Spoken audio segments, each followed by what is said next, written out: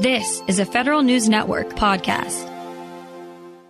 That $1.7 trillion omnibus spending bill for 2023 includes more funding for cybersecurity. The Cybersecurity and Infrastructure Security Agency is in line for another big budget boost. And there's also a plan to ban that you-know-what popular social media platform. Federal News Network's Justin Doubleday joins me with the latest. And Justin, let's start with CISA. What's in there for that most popular agency across the board? Oh, yeah, it keeps getting more and more. This agreement would provide CISA with $2.9 billion in fiscal 2023. That's a $313 million increase over the 2022 budget. And really over the last few years, we've seen CISA grow from about a $1.9 billion agency to a near $3 billion agency this year. And in this 2023 budget, most of the increase is for the agency's cybersecurity programs. Not surprisingly, that there's about $200 million more for cyber threat hunting, vulnerability management, CISA's management of the .gov domain. So there's a lot in there for CISA's cyber operations and their kind of growing role there.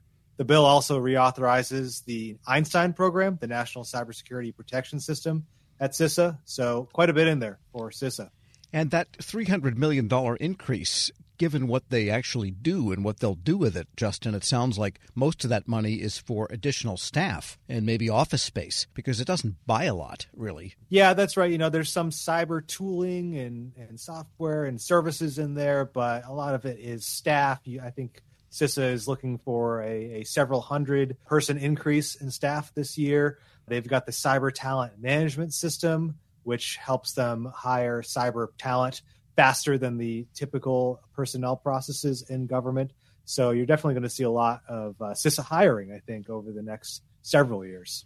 And what about Einstein funding? Yeah, that's right. I mentioned it reauthorized the program for another year. It includes $320 million for the program, which is a little bit more than what the Biden administration had requested. If you recall, this system came under some fire for failing to detect the SolarWinds attack from December that came out in December of 2020, affected several federal agencies. But CISA officials have defended that program. They say it was not designed to stop something like SolarWinds.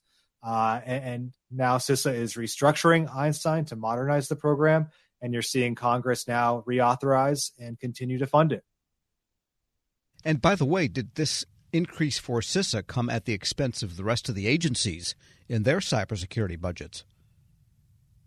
No, there is actually a lot more funding for cybersecurity efforts really across the government.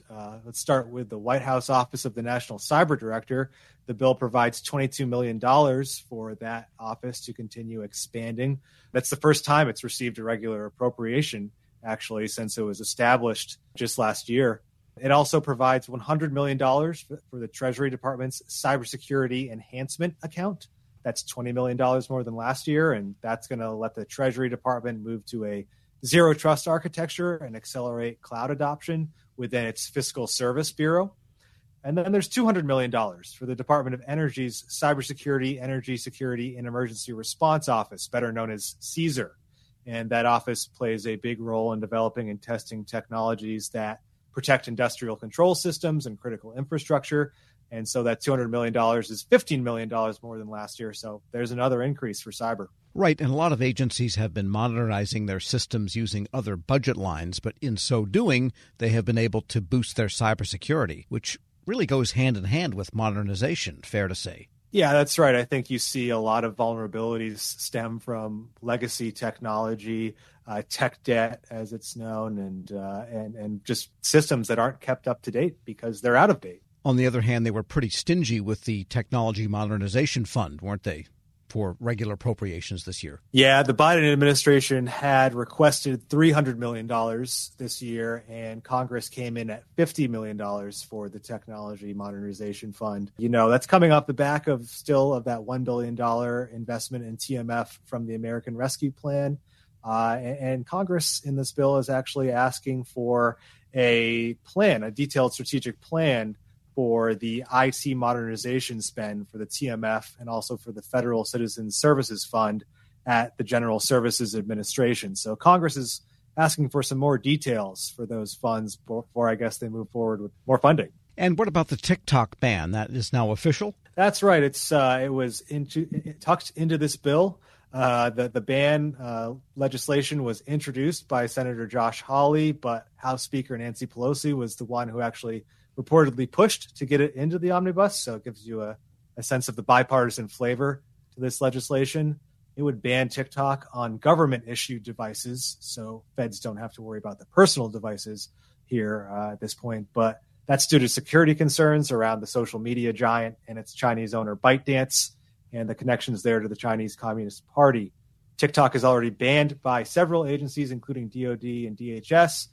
So this legislation that's included here now just formalizes and kind of makes that a government-wide ban. And that will probably precipitate more state bans. I know Maryland and a few other states, I think a good dozen states, have already banned it from their state-issued official devices, too. That's right. I think Washington State was the latest one to do it. But, yeah, we've seen Maryland do that, and you're certainly seeing a lot of states get on board with this ban as well. So pretty soon, no matter what level of government you work in, you're probably not going to be able to ban TikTok on your government-issued iPhone. I guess my question is, why would any grown-up want that thing on any phone for any purpose? It's the most ridiculous, but what do I know? I assume that social media departments at agencies might be a little miffed by this, might feel like they maybe are losing their reach, but the security folks will be pretty happy. Well, I think, yes, there are some agencies that do investigative or forensic work or even cybersecurity work where they would have to have it in some way to be able to examine it, the same way you would bring in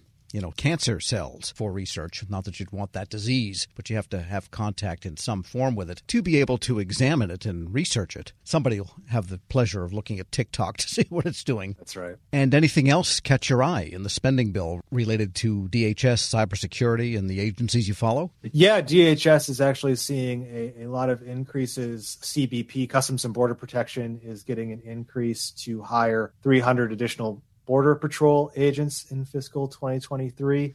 The Transportation Security Administration is getting $9.3 billion, which is a $836 million increase above last year. And that includes funding for a TSA workforce pay increase as well. So that's something the Biden administration had been pushing for. And you're going to see transportation security officers here likely get a pay increase in the next year. All right, so federal agencies don't spend that money until it's in your Treasury accounts, but pretty soon it'll be on the way. Federal News Network's Justin Doubleday, thanks so much. All right, thank you, Tom. And be sure to check out his story at federalnewsnetwork.com. Leadership today, especially within the federal workforce, is being tested more than ever before. Sean Ferguson, Senior Vice President of Government Relations and Chief of Staff to the Office of the Chairman at the Special Olympics, joins host Shane Canfield, CEO of WEPA, to discuss the importance of leadership, inclusion, and community building. To learn more about how you can get involved with the Special Olympics in your community, visit specialolympics.org/get-involved. Hello, and welcome to the Lessons in Leadership podcast. What are some of the biggest lessons that you've learned working with that community?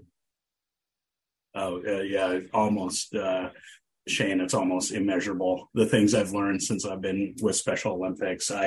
One of the things that drew me to Special Olympics when I made the move over from the NFL was that my mother, my grandmother, my aunt all took care of people with intellectual disabilities and physical disabilities as well.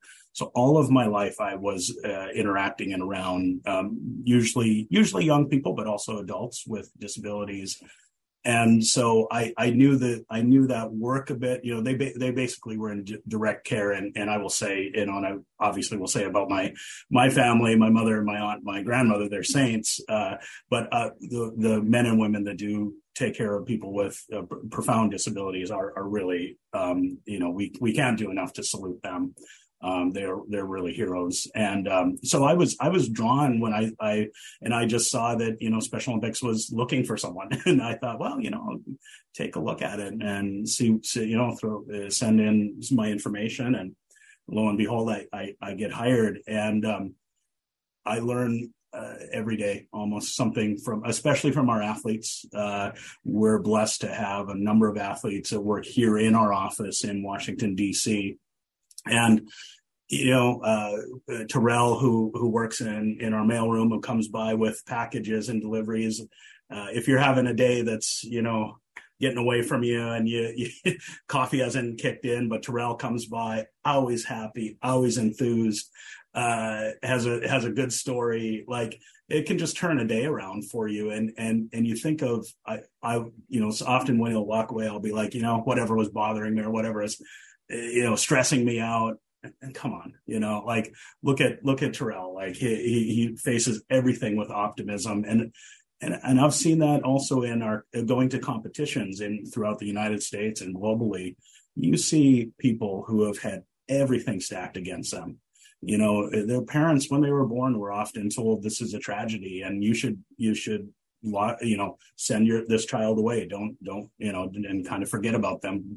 Turn them over to the state or wherever, and just kind of wash your hands of it. And in these cases, the parents didn't do that, thankfully.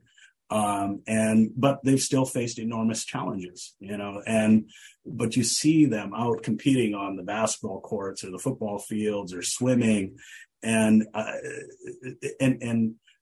besting their times from their last competition. And they're so committed and just keep fighting through all the obstacles that they've had in front of them that are not just on the sports field, but also in growing up and finding education and finding groups to be part of and trying to find jobs. And I've seen so much perseverance and grit from the athletes of Special Olympics that Tim Shriver, my boss, the chairman, says all the time, and I couldn't agree with him more, we get more than we give. Working with Special Olympics, and thank you for your very kind words about the work I do and we do, but we're the lucky ones.